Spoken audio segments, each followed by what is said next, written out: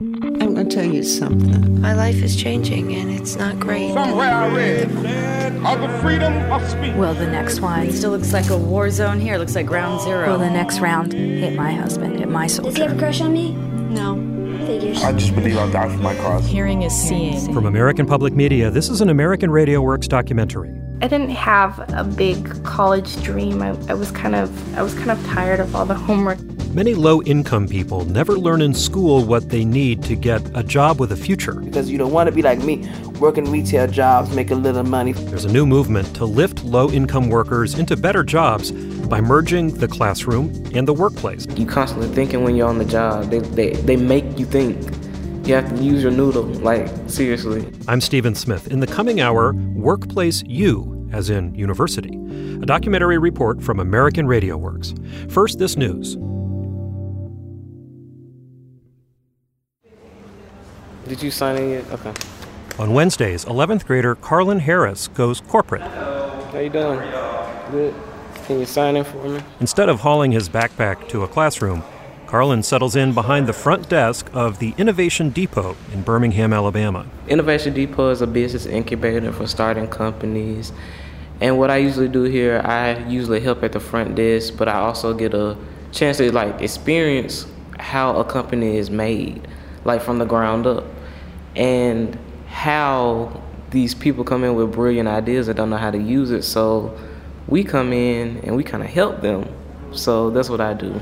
There's a public meeting today at the Innovation Depot with state senators and TV news cameras. She's doing me an interview. Oh, okay. I was like, why is that? Yeah, no quotes, yeah. Okay. And there are also a lot of handouts to deal with, so Carlin has to scurry to keep things running smoothly. I'm going to have to go back to the copier and scan this before all this mayhem starts. This is not an after-school job. Working at the Innovation Depot is actually part of Carlin Harris's high school curriculum. He spends one full school day each week here. This is Carlin's third year at the company. You constantly thinking when you're on the job. They make you think.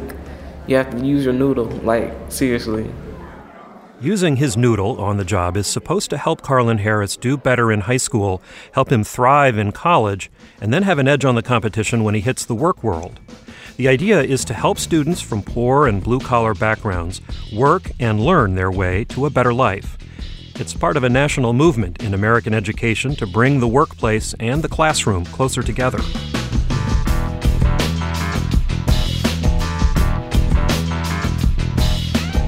From American Public Media, this is an American Radio Works documentary, Workplace U.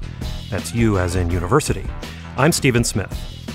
Now, we all know that a good education can be the ticket to a good job, but for many Americans, conventional school just isn't working. On any given day in the U.S., 7,000 high school students drop out. And even if they graduate, often what they've learned in the schoolhouse has not prepared them well enough for the job site. That is especially true for kids living in poor neighborhoods, where dropout rates are high and school quality is often low. Go to class. The high school that Carlin Harris attends is Holy Family Cristo Rey. It's a private Catholic school in a struggling Birmingham neighborhood. The dropout rate is more than 50% at other schools in this part of town. And if you are a young African-American male, your chances of going to jail are a lot higher than going to college. Good morning. Good morning. Your name? Brianna Gregory. In mid-July, 9th graders start filing into the gym at Holy Family. School doesn't start for another month, but they're here for freshman orientation and job training. I am Jan Fuller. I'm the director of the corporate internship program. Jan Fuller's the one who assigns the students their work-study jobs in the business world. You see the shoes he's wearing? Look down. Orientation is when a lot of the incoming 9th graders learn about the dress code. Those are not acceptable, okay? So when you get home tonight, you explain to your mom you need dress shoes. It's a financial struggle for some families, but the dress code is firm.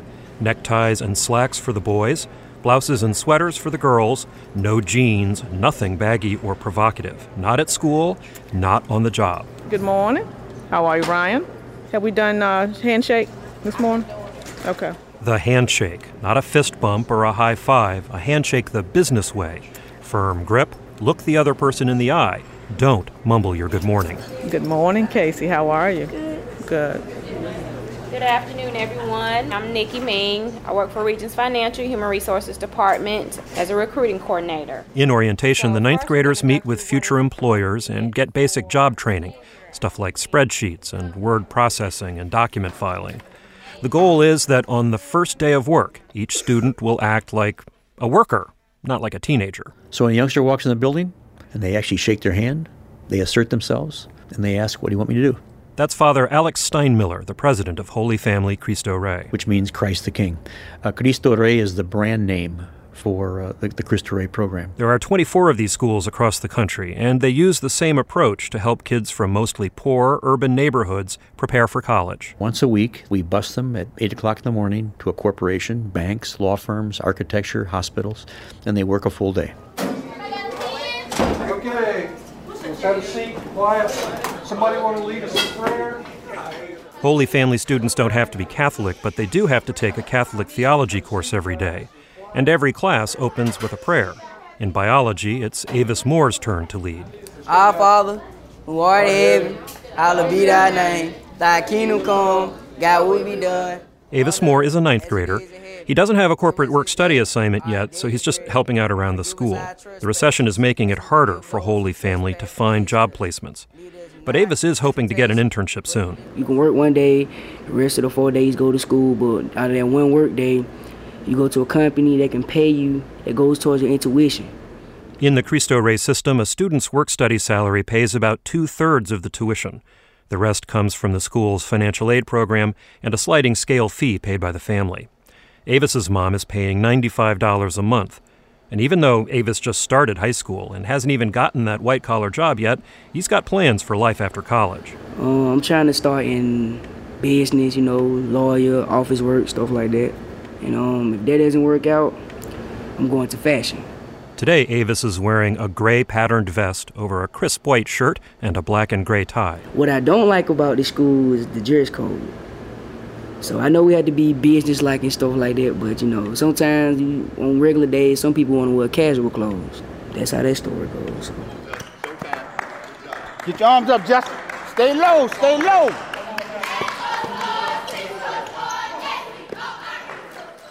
There are Cristo Rey schools in 17 states and the District of Columbia, with almost 6,000 students enrolled. Again, Father Alex Steinmiller. The original school, which was called Cristo Rey in Southside Chicago, in what's called Little Mexico, now has over 600 students with a waiting list. The program in Birmingham started just a few years ago. There are 159 students. All of them are black. Holy Family's marketing program targets some of the poorest neighborhoods in the city. We have flyers in every beauty salon, every market within a 5-mile radius, and just leafleting, door to door. And the grandma will find the grandchild, or the uncle will find the nephew somewhere. In other words, those flyers get distributed. Most of the students' families live near or below the poverty line. Father Steinmiller says the 1 day a week each student spends on the job makes school seem more relevant. It shows them a way to climb up out of poverty. It's patience. It's long-suffering, any word you want to use. That's the value that the cycle of poverty chews up. The value of maintaining a goal and maintaining a dream. So, Cristo Rey is a model whereby a youngster, a 14-year-old youngster, will come to our school, will get a college prep education if they apply themselves, which means doing homework and being attentive, 7 hours a day in class, and if they're willing to work for their tuition. What's the equation for cellular respiration? It's just the opposite now, remember. It's CO2 first. Nope. It's O2 first. Yeah, O2. Most of the parents at Holy Family are not college graduates. Some never finished high school. A typical family for us is a single-parent home or grandparents raising their grandchildren, and their income level must be less than $40,000 a year. Jan Fuller says that for some kids, the school is a refuge. Some of the students here that come from such destitute homes, you don't know it because they come here with a smile, because they're happy to be here, they're happy to be away from home. They see that college is about to happen and I can get away from home. Some of them see it, some of them don't.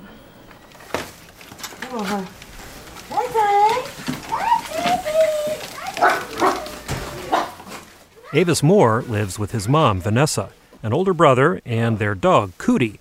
They rent a one-story house in a low-income neighborhood of Birmingham. Most of the time when I come home, I'm fussing. Vanessa's 41 years old, and she's tired a lot of the time. Why does my house smell like I can smell it? It don't smell like nothing. That's just it. It don't smell like nothing. Did you take the garbage out? Yeah. You? Yes, I take the garbage out. Did anybody mop my floors in here? No, I just got in. Vanessa works 2 jobs. She runs the cash register at 2 different discount stores. What I do is I get up in the morning, I fuss, go to work, come home, fuss, go to bed. Vanessa is raising the boys on her own. Their dad isn't around. Vanessa was grateful when Avis passed the entrance tests for Holy Family, but she's struggling to pay the monthly tuition. In fact, she's behind on her payments. Avis may have to go back to public school, but Vanessa hopes that won't happen. I dropped out of high school in 11th grade. I didn't really have that parental push, you know what I'm saying? I pushed them. I didn't have that. That's because I'm so hard on them about education. It's very important to get it because you don't want to be like me, working retail jobs, make a little money for, I want y'all to do better than what I do. In the 21st century economy, how far you go in school is a huge factor in how much money you make as an adult.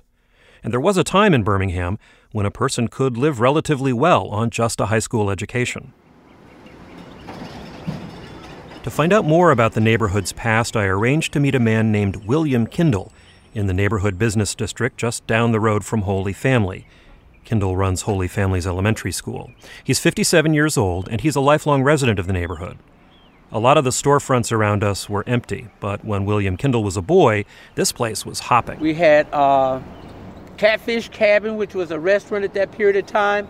We had Inslee Apothecary, Gilmer Drugs. We had law offices. You had places where you could go and develop pictures. It was a hodgepodge of where business took place here for this whole area. For much of the 20th century, Birmingham, Alabama was a steel town. The region was rich in coal and iron ore. This was the Pittsburgh of the South. It meant income for people who normally did not have to go past the 8th grade or the 12th grade in school. So there were no special requirements at that time for working in the steel mill, just being ready, healthy, and able to carry out the work.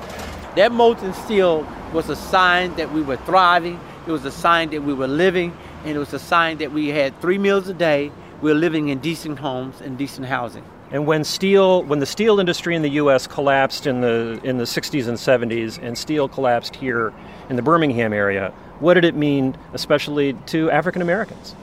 Loss of jobs.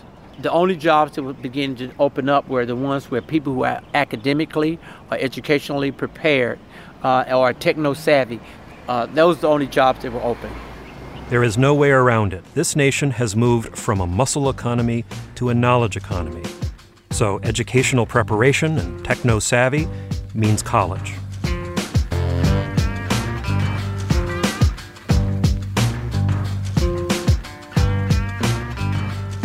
The Cristo Rey approach is part of a larger campaign in American education to reverse the so-called achievement gap between high school students from poor families and those who are more affluent.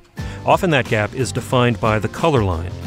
Because African American and Latino students are more likely than whites to be poor, they are more likely to fall behind. Our last year's freshman class, 40% of our freshmen, 40%, were at least 1, if not 2, grade levels behind. Again, here's Father Alex Steinmiller, the head of Holy Family Cristo Rey in Birmingham.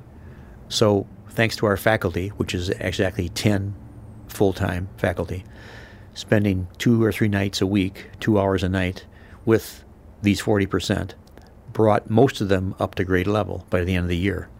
And because of that, they've been invited back. More than a third of students who start at a Cristo Rey school don't finish there, for a lot of reasons. Some move away, some just can't make it, some families run out of money. Of those who do graduate, Cristo Rey boasts a college acceptance rate of 99%. To get to the finish line at Cristo Rey, a young person has to learn not only how to succeed in a challenging college prep school, but how to take the future seriously. I do need your homework assignments, please. Problems 1 through 8, and I wanted those problems worked out. Pamela Cowan's 9th grade math class seems especially squirrely today. Lila, where my paper at? Where's my homework? Back at a corner table is Caitlin LaShore, cutting up with her friends, paying no attention to the math problems up on the board. Rodriguez, give me one of them CDs. Rodriguez. Mrs. Cowan fixes Caitlin and her friends with a fierce eye. She is fed up. This is your beginning. Algebra 1, high school, 9th grade. The students hunker down for a talking to. A beginning for you. Some of you might be architects, drafters. It's going to take mathematics. Algebra 1. And that's pretty much how it goes until the bell rings. Then Caitlin heads to her last class of the day, biology. She drifts around that classroom too, chatting with friends and putting on makeup. She seems bored and distracted in both classes, but when I talk to her later, she says they're actually two of her favorites. I want to go to school and get my science and my mathematics degree. And I want to be not an anesthesiologist, but I want to be a medical examiner. And then I'm going to be a forensic scientist. So I love biology and science. You want to work with dead people? Yeah. And how did you decide on that? CSI Miami. Yeah, Yeah. That's the popular TV show called Crime Scene Investigation. And I've always been fascinated about like science, like anything. That's why I'm so good at math and science. Those are my two best subjects. I'm out when the teacher's talking, I'm like, yeah, and like, yeah. You're totally connected. Totally. Caitlin is one of the 9th graders who doesn't have a corporate job yet, so she's working one day a week at a Catholic elementary school across town. Okay, boys and girls. Okay, Jalen. Okay, no more high fives. Okay. Caitlin is a teacher's aide. She helps grade papers, takes kids to the bathroom, wakes them up from their naps. But she has been reprimanded for talking on her cell phone and for listening to her music player on the job. The Cristo Rey students can't have cells or iPods in their own building. And this is a workplace for them, so they're not to really have them on the workplace. That's Velda Gilliot. She's the elementary school principal and Caitlin's boss. Today, Caitlin found a new way to get in trouble, so Gilliot calls up Jan Fuller, the internship director over at Cristo Rey. When the children are napping, she decided to go to sleep today. Yes, that would be suggested. She needs to be changed. Thank you. Bye-bye. For sleeping on the job, Caitlin just got fired.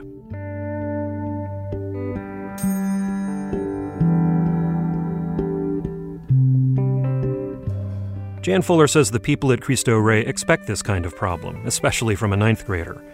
Most of these 14-year-olds, including Caitlin LaShore, have never had a real job before. So Caitlin will do more job skills training at the school and then try again. Sometimes it takes a little extra mothering, extra push, extra shove, other kick in the butt to get them out. But it works. Have you had kids who simply couldn't do it, couldn't make it in the office environment? Now, we have had those who have come here and they've been placed on the job site, and we've realized that there was something else wrong that the parents hid from us. And the majority of the time, that's what it is. They've got some type of condition, maybe ADHD, may have autism, and they have hid it from us. And the students were very programmed, so they were able to interview with us very well and get by. And when it came down to the actual workforce, they were not able to stay with us. And in that instance, we don't put the student out. We let them stay with us for the duration of the year. When the school year is over, these students may not get invited back. If they can't keep a job, they can't go to Cristo Rey.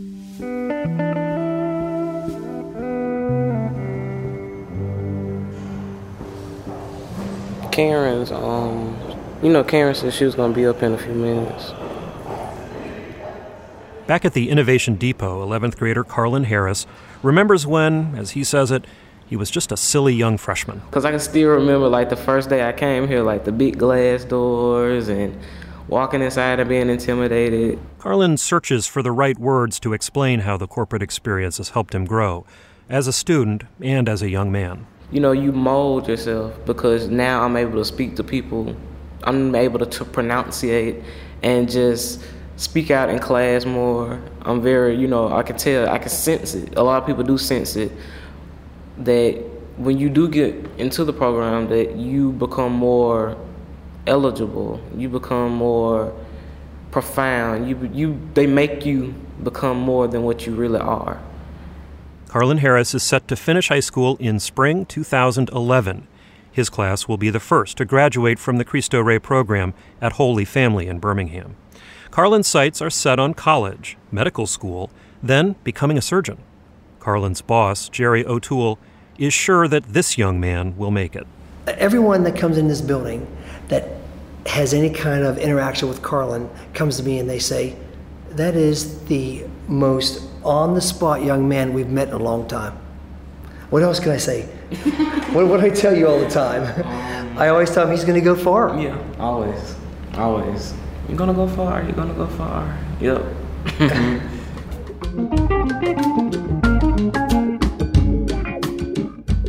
You're listening to Workplace U, an American Radio Works documentary from American Public Media. I'm Stephen Smith. This program is about an informal movement in the United States to bring school and the workplace closer together. In a minute, we're going to go to the Pacific Northwest to hear the story of a young woman there who's getting her professional education on the job. But first, to help us understand the context of this issue, I'm joined by our economics editor, Chris Farrell. Hi, Chris. Stephen. Chris, it seems like American educators are always coming up with new models for teaching children. What makes programs like Cristo Rey so significant? If you look at the high school dropout rate in many inner city schools, it's clear that the current approach isn't working. So by putting the workplace into the high school in some form or fashion, it tells the students why you're getting an education, why you're sitting in that classroom. Schools are always adapting to changing times. What has changed about the way most people get ready for the workforce? Well, it used to be there were apprenticeship programs and vocational schools, and they'd get you ready for the world of shop, the blue-collar factory job. But think about what Cristo Rey is doing.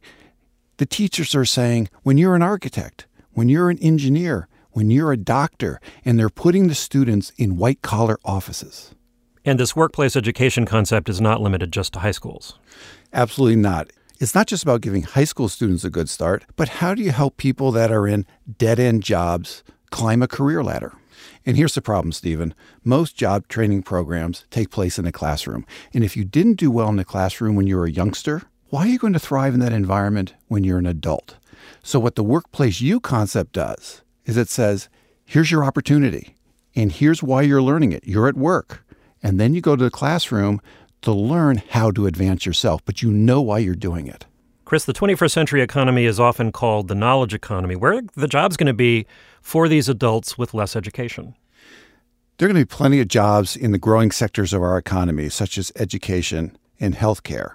The real issue is the opportunity gap. Here are these workers without the skills to take these jobs. And if they can gain the skills, the jobs will be there. Thanks very much. That's Chris Farrell, our economics analyst and a contributing editor to Business Week magazine. In suburban Seattle, Washington, Candace Picasso is trying to bridge her own personal opportunity gap. Candace works part-time at a big hospital where she's a housekeeper. I like to have things very organized, and I'm just really kind of a neat freak. Seems like a neat freak is just the person you'd want for a housekeeper. Candace starts her morning in the hospital's laundry room. She sets up the cleaning cart so everything's in order. Cleaning fluids arranged, rags folded and stacked. We use bath blankets that we cut up, and they're very absorbent and they clean well. And I think like something as simple as this can actually really affect your day at work. Candace spends the next 6 hours at the hospital dusting, wiping, emptying trash. Housekeeping. Her long brown hair is gathered in a bun with curly tendrils spilling everywhere. We are in the birth center, and I am going to touch up on the offices of the doctors, and I need some gloves. Candace Picasso comes from a working-class background. Her mom and stepfather have factory jobs. Her husband works in his family's Mexican restaurant. Candace was a good student in high school. She's actually one of the few in her family to graduate. But she was not very interested in college. I didn't have a big college dream. I was kind of tired of all the homework that I had, and I was thinking, okay, I'm gonna take a break. I started working and I met my husband and we had our baby, and then my husband was goading me to get into a hospital. Or I was like, I'd love to see you as a nurse. I'm like, well, I guess we can try and get my foot in the door, at least. Working as a housekeeper is okay, but it's only part-time. And in hospitals, the better jobs involve taking care of patients. Those jobs require technical and medical skills you can't learn by working on a hospital cleaning crew. You get them at community college. but Candace can't afford the tuition. So it would seem that she is stuck in a dead-end job. In this country, we're used to thinking that everybody has a chance to make it. But we aren't always used to thinking that everybody deserves a second chance to make it as well. Laura Chenven is an official with the Healthcare Career Advancement Program. It's a national organization that helps hospital workers get promoted. I think a lot of us, when we get to work, we kind of grow up there. We begin to see what we do and don't want to do. You know, what do I want to be when I grow up? Don't we ask ourselves those questions all throughout our life? People need a chance to go back to school and to get that second chance. For Candace, the second chance came in a notice stapled to her paycheck. The state of Washington offers a free program she can use to prepare for an entry-level position in patient care. Candace is studying to be a personal care assistant. She takes classes and gets her training at the hospital. We go get vitals for patients and then pass ice, water, help them wash up for breakfast, order breakfast, and feed those who can't eat themselves, you know. You're all ready. Good. Ready. All right, let's Here go. we Do you go. have everything? What? Yeah. You're not forgetting anything, right? Nothing. Oh, good. Candace wheels an elderly man who's just been discharged to the hospital door. She's clearly grateful to be working directly with patients. It feels like it can kind of help them heal, because we're like the first line of contact that they have when they get in here. And we're the ones who are closest to them and taking care of them.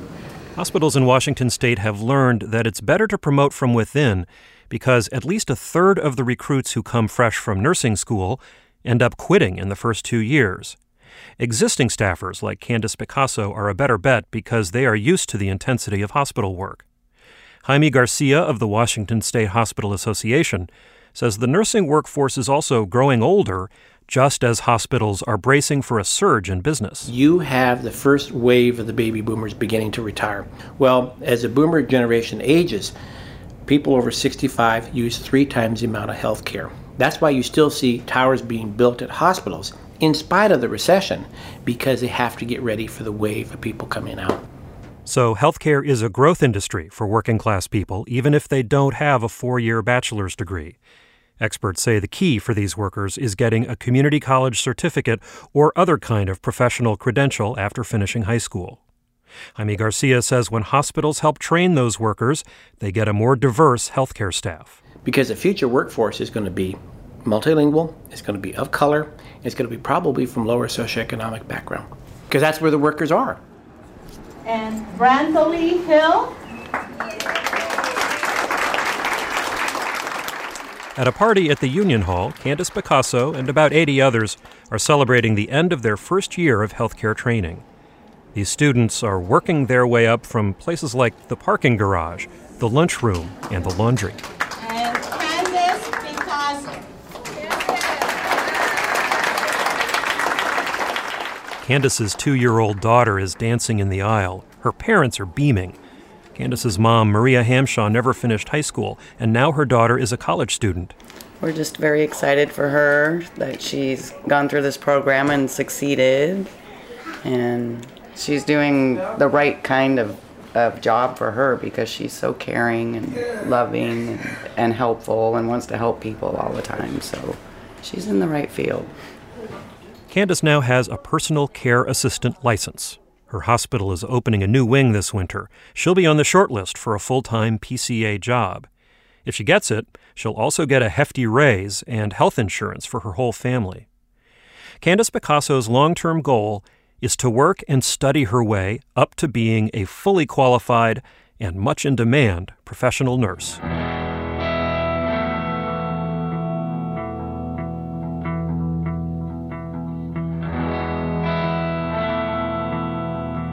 You're listening to Workplace U, a documentary from American Radio Works. I'm Stephen Smith.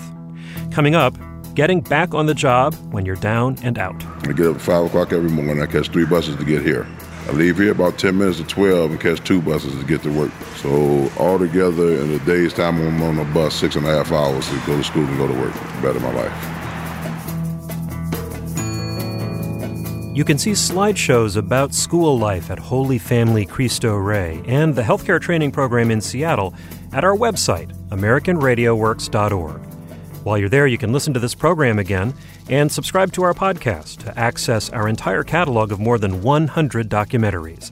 That's at AmericanRadioWorks.org.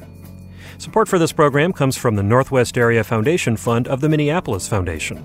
American Radio Works is supported by the Batten Institute, the Research Center for Global Entrepreneurship and Innovation at the University of Virginia's Darden School of Business, batteninstitute.org.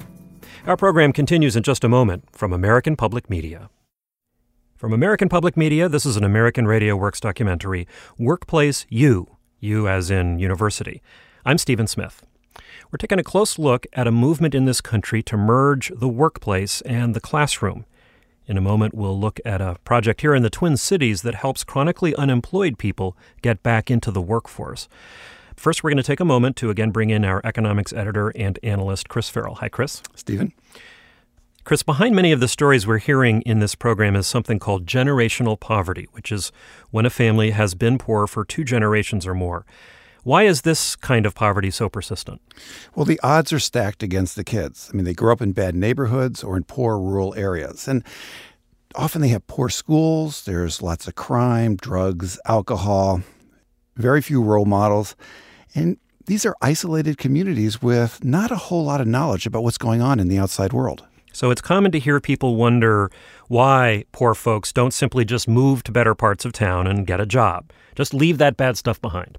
Well, many people do, but many find it impossible. Where are those jobs? And it turns out, middle-class folks usually assume that poor people have character flaws. It's their fault. But so many work values are learned at the home as you're growing up. And if you don't have parents that are teaching you things such as being on time, getting things done, taking initiative, well, it's tough to learn those things at school, particularly in poor neighborhoods. So what's to be done? What's to be done is to create the belief in opportunity. So you concentrate on transferring what the social scientists call these soft skills and the particular technical knowledge to help break this cycle of generational poverty. And so the argument goes that by investing in programs to get people back into the job market, there's a direct payback to the community. If they're starting to earn an income and they have a steady job, they can be taxpayers. They can also become, over time, homeowners. And perhaps most importantly, if they're taxpayers and they're homeowners and they have a steady income, that's what their children will learn. And the cycle of poverty will be broken. And instead, we'll be talking about climbing up a ladder toward the middle class. Thanks very much. That's American Public Media's economics editor and analyst, Chris Farrell. Thanks a lot, Stephen. Where my ice cream that you supposed to bought me the other day? My cookies and cream, remember? Huh? At least they wasn't. What happened to it? Huh? It's a warm July evening in the city. A few friends and their kids are sharing takeout dinner on the front porch of a shabby Minneapolis duplex. The kids are trying to coax the grown-ups into a water fight. I'm going to get 2 today. You'll get me today? All right, I'm on. It's on. Let's do this. No, not right now. I'm busy. Wait till our company leave, okay? Just a few months ago, the 4 kids and their mom, Samantha McNeil, lived in a homeless shelter. Then Sam got on public assistance and scraped together enough money to rent this apartment. Sam is 27, and she's been struggling with poverty for a long time. She got pregnant in high school, but she didn't drop out. My daughter was 2 months at the time, and I kept going. I still graduated with my class, went to prom and everything, so that was a while ago. Biggie. Oh, I thought you were talking about weed. You got 2 slices of pizza in the microwave. Biggie Williams is also on the porch, and he's built like his name, tall and big. Biggie is 22. He's a friend of Sam's, and he also grew up poor. All my life I've been in a single parent home. I live with my mother and my 2 sisters.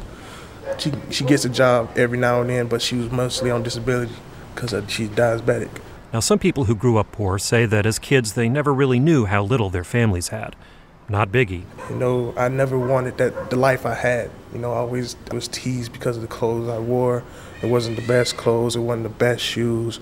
So I always told myself, I'm going to strive to do better. I'm going to strive to have more. After Biggie finished high school, he had a promising factory job for a while, but drinking got in the way of working. I hit a spiral whereas I didn't care about anything. Just sitting in the house, not looking for jobs, not trying to do anything better. What? We having a water fight. Why you ain't throw some water on her? And finally, Russell Brockman is also on the porch. He stays at Sam's place sometimes when he doesn't have somewhere else to go. Russell is an amiable 44-year-old guy, and even bigger than Biggie. Russell is the heart of the party. We eat, we play cards, dominoes, dance, drink. A lot of eating. Lots and lots of eating.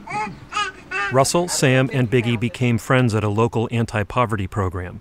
They're among the hardcore unemployed, people with limited skills, spotty work experience, and grim prospects for the future. All three of them want a job, but their bad work histories make it hard to find and keep one, especially in a recession. In Russell's case, a big problem is his criminal history. Many businesses won't hire felons. Russell was in a street gang called the Black Disciples back in Chicago, where he grew up. It started off stealing cars and beating people up, and then it escalated. Armed robbery, attempted murder, nothing more worse than that. But that's some pretty graphic things. Russell Brockman has spent nearly half his adult life in prison. He moved to Minneapolis a few years ago to live with his sister. Being an ex-con made it hard to find a job, so he turned again to selling drugs and stealing cars. Prior to a year ago, you wouldn't have want to know me. I was not a nice guy. I mean, I was a drug dealer, I was mean. Unless you was offering me drugs or sex or money, I didn't really want nothing to do with you. If I couldn't profit from a conversation with you, it wasn't nothing for us to talk about. You know, I was just evil, you know. Then Russell vowed to get clear of trouble, to stop being evil. Now, street crime is generally a young man's game, and as Russell neared middle age, he grew weary of the relentless threat of violence. Up all nights, watching your back all day, carrying 2-3 guns, worrying about who's going to try to rob you. Worry about you going to see somebody that you not robbed, you know. No, I don't miss none of that. 8 months ago, Russell found his way to a place called Twin Cities Rise. It's a nonprofit organization that helps people like Russell, Sam, and Biggie find and keep a steady job. To transform and change someone's life takes time. Peggy Houston runs Twin Cities Rise. She says most students take at least a year to learn the skills they need for a decent job. We have to work at giving them a lot of confidence and helping them be sure of themselves as they go out into this world. And we do it by setting some pretty high standards here. Standards like a dress code, a rigid attendance policy, and drug testing. And we say to them, we're just like the employer out there, and you have to meet those standards. If you're successful here, you will be successful when you leave here. Rise tells its students, including Russell, Biggie, and Sam, that they'll need to master soft skills like appearance and punctuality if they want to climb out of poverty. And Rise will help them learn technical skills, too, things they missed or failed to learn in school. In Russell Brockman's case, he's discovering how to send an email attachment. What does that say? Microsoft Office Word. Okay, now go see if you can find it. You can find what? Your attachment in Word. How do I get the Word? Go to Start. Before he started at Rise, Russell had never set hands on a computer, except maybe to steal it. Now he's getting tested on the thing. Word documents and cut and pasting folders and putting this in this file and that file. And now the pressure's on because now not only can I do it, but now you got to do it in 2 minutes or less. There are a few hundred students in this program at Rise. They go to half-day classes 4 times a week. In addition to computer literacy, Rise students take writing and math and classes on personal empowerment and critical thinking. Let's see.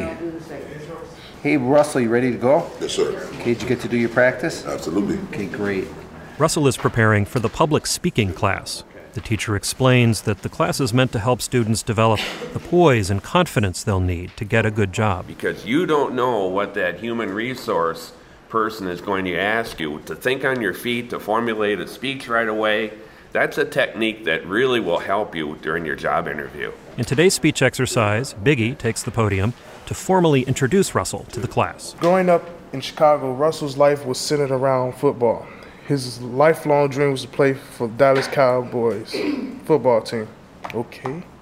Today, Russell will tell us about 2 of his favorite players. Please give a warm welcome to Russell. The first mess up today was I gave him the wrong one. That was going to be my original one, but I changed it. What Russell means is he accidentally attached the wrong introduction in his email to Biggie. Russell's speech is not about football. Today, I'm here to talk to you about one of my favorite games to play, and it's called dominoes. Dominoes is a game played where you do a lot of adding. And you start a game off with double sixes. Russell's colleagues are not exactly riveted by the subject, but he passes speech class and can now move on to resume writing and mock interviews.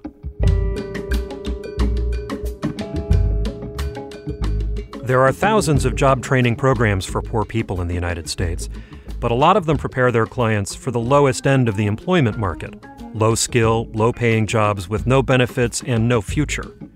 Twin Cities Rise aims higher. Jobs that pay at least $20,000 a year, come with opportunity for advancement, and offer benefits like health insurance and a retirement plan.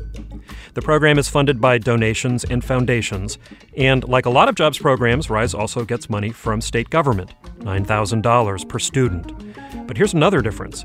Rise only gets that money if the student succeeds. The concept is you only pay us when we place somebody in that job and when that person is there for a year.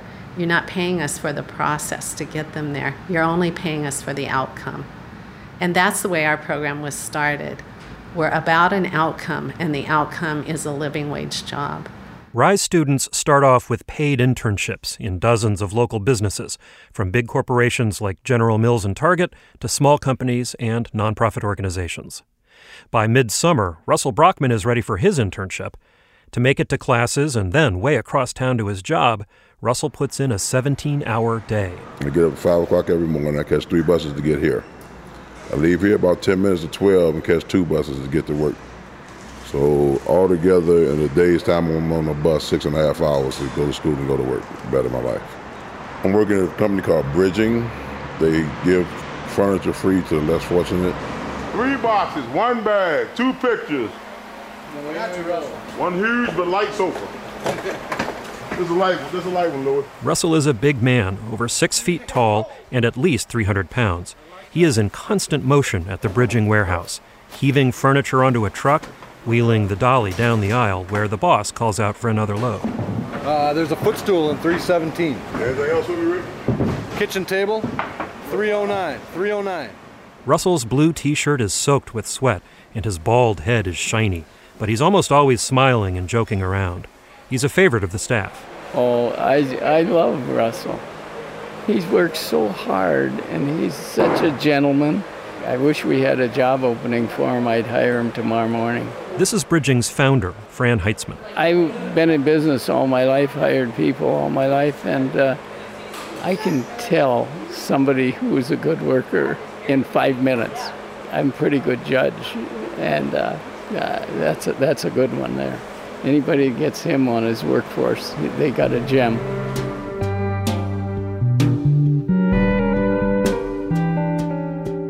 And for the next 6 weeks, Russell is a good worker. But even a gem has flaws. One day in August, Biggie Williams was on the job at Bridging.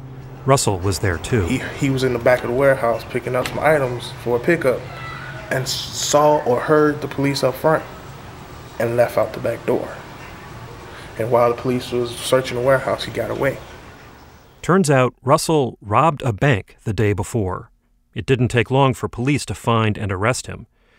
Afterwards, Russell told me he just strode in off a Minneapolis street and handed the teller a note demanding $1,000. Give me 10 $100 bills or get shot. And did you have a gun? No. No. No, sir. They gave you the money. Mm-hmm. You walked out of the bank. Yeah, well, I walked out, then I started running. Then I heard something go pop. I thought I'd been shot at. You know, what the hell? And then my pocket started smoking. Your pocket started smoking? Yeah, it was a dye pack. A dye pack was in there with the bills? Yeah, so I reached in and grabbed it out, and it burnt my hand. I threw it and kept running. And made a couple of blocks, hopped on the bus, and went home. Russell was arrested the next day. His handprint on the bank counter matched his police records. The evening after the arrest, Biggie and Sam are hanging out on the front porch, trying to make sense of what Russell has done. If he needed money or anything, he could have came to us. You know, it's all types of things that he could have done instead of that. So to find that out is, I don't know, like kind of heartbroken because my kids love him. I love him. You know, he's like my big brother. So I don't know, I'm just kind of stuck right now. Here is the really crazy part. Russell robbed that bank on the day that he and Biggie got their internship checks. The thing that just keeps going through my head, he had money. He had money in his hand. Why would he need to do that? For what? Well, the fact is that climbing your way out of long-term poverty can be a mighty struggle. And for people like Russell, there are always familiar old demons ready to pull you back down. August 5th, I left home early to go cash my check and go to work early. That was my plan. While I was waiting on the bus, a prostitute walked up to me. And she looked damn good. She propositioned me, and I took her proposition. So we went to the liquor store, went to somebody's house, and we had alcohol and sex and crack cocaine. And after it was all gone, I left. Was trying to go home, but decided, I was still very high, and the craving just got the best of me. I said, go in that bank. And the cravings got the best of you, so you went to the bank. Yep. Had you been doing crack up until this time? No, I had relapsed that day. That was the day you relapsed? I had 2 years, 11 months, 30 days away from 3 years. And you were taking the paycheck that you had made at Rise. Mm-hmm. And that's sort of how it all happened. Yep. Do you have any inkling of this coming on? Nope. I was happy, waiting to get to work early so I can, get a few extra hours. Yeah. Russell confessed to the robbery, and his public defender convinced the court that Russell needs treatment instead of jail while he's waiting to be sentenced. So Russell's living in a halfway house. He knows he's disappointed the staff at Twin Cities Rise, not to mention his family, his friends, and himself. I feel like an idiot, What hurt most is giving up all the clean time, And I'm sorry? What hurt the most was giving up the clean time. All the time I had clean and sober, that hurt. And then to go do something stupid as that, I never in my life dreamed about robbing a bank, so. This is the first time you've robbed a bank? Oh, yes, sir. Yes, sir. Russell expects to get sent back to prison, but he doesn't know for how long. It depends on whether the court decides he's a career criminal. Could be just a few years, or he could get 20. And the folks at Twin Cities Rise say Russell will be welcome to come back when he gets out. After all, he was an ex-con the first time they accepted him. While Russell waits for sentencing, his friends Biggie and Sam are moving forward. Today at Rise, they're each doing a mock job interview. So, Samantha, tell me a little bit about yourself. For starters, I am applying for assistant and administrative work. I have a lot of experience. I have 5 years entry-level to intermediate mechanical engineering and fabrication. More recently, I have a year's worth of warehouse experience. And have you ever been convicted of a misdemeanor or a felony? Yes, I've had 2 misdemeanors, which were in theft. Now, the first one was 6 years ago. Can you tell me about a time when you felt a customer was being unreasonable? I deal with customers on a daily basis where I give the people the furniture that come pick up their furniture. Of the 91 people who started at Twin Cities Rise with Biggie, Sam, and Russell, 63 are still in the program 8 months later. 3 of them now have full-time jobs with decent pay and benefits. And they're paying taxes. Rise officials say by helping people get off government support, the program saves the state of Minnesota $1 million a year.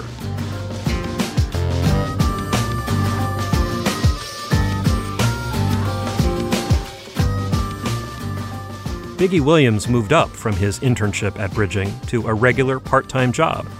Biggie says giving out furniture to people in need reminds him of the days when he slept on a cold floor with no blanket. Biggie is determined not to drift back to that life. He says his drinking is under control. It's coming to the point in time in my life where I need to step up, or just lay down and let everything trample you. This situation I'm in right now, I've been working on it for a year or so now, and it's looking up. Everything's starting to move in a better direction. So I'm not going to stop now. Samantha McNeil just started her first internship through Rise. She's an office assistant in a Lutheran church. Sam's boss, Margie, is showing her around. Oh, and one of the other things we have to do is make sure that there's enough envelopes in the sanctuary and visitors' cards. Sam says the public speaking class at Rise was especially helpful.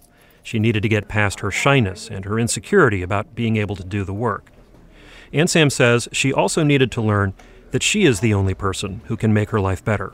In a few years, I would love to be, well, I'm taking that back. I will be at a good job, office job that I really enjoy long term, making over $10 an hour and have my own place with me and my kids, and hopefully Russell and everybody can stay next door. So that's what I'm looking at.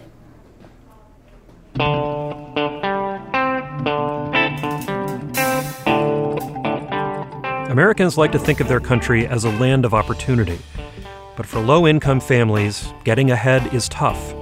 The research is clear. People born poor are likely to stay poor. And it's hard to see a way out when you grow up in a bad neighborhood, go to a weak school, don't have successful people around you. And then when you look for a job, nobody's hiring. Yet this is also a country where employers say they need more skilled workers than they can find. The campus of Workplace U may be a good place for job seekers and companies to meet. Workplace U isn't a real university, of course. It's an idea. People behind the idea say it can help reach millions of Americans that traditional education is failing. In Workplace U, low-income high school students get a wider view of the world when they work with lawyers and architects. Janitors and housekeepers get new careers because they can go to college where they work. And chronically poor people with scant work histories get a second chance by learning basic skills they missed in school and then use that knowledge at work. Workplace U inspires students to think about the future. Believing in a better future with a real job can be a first step on the ladder out of poverty towards a better life.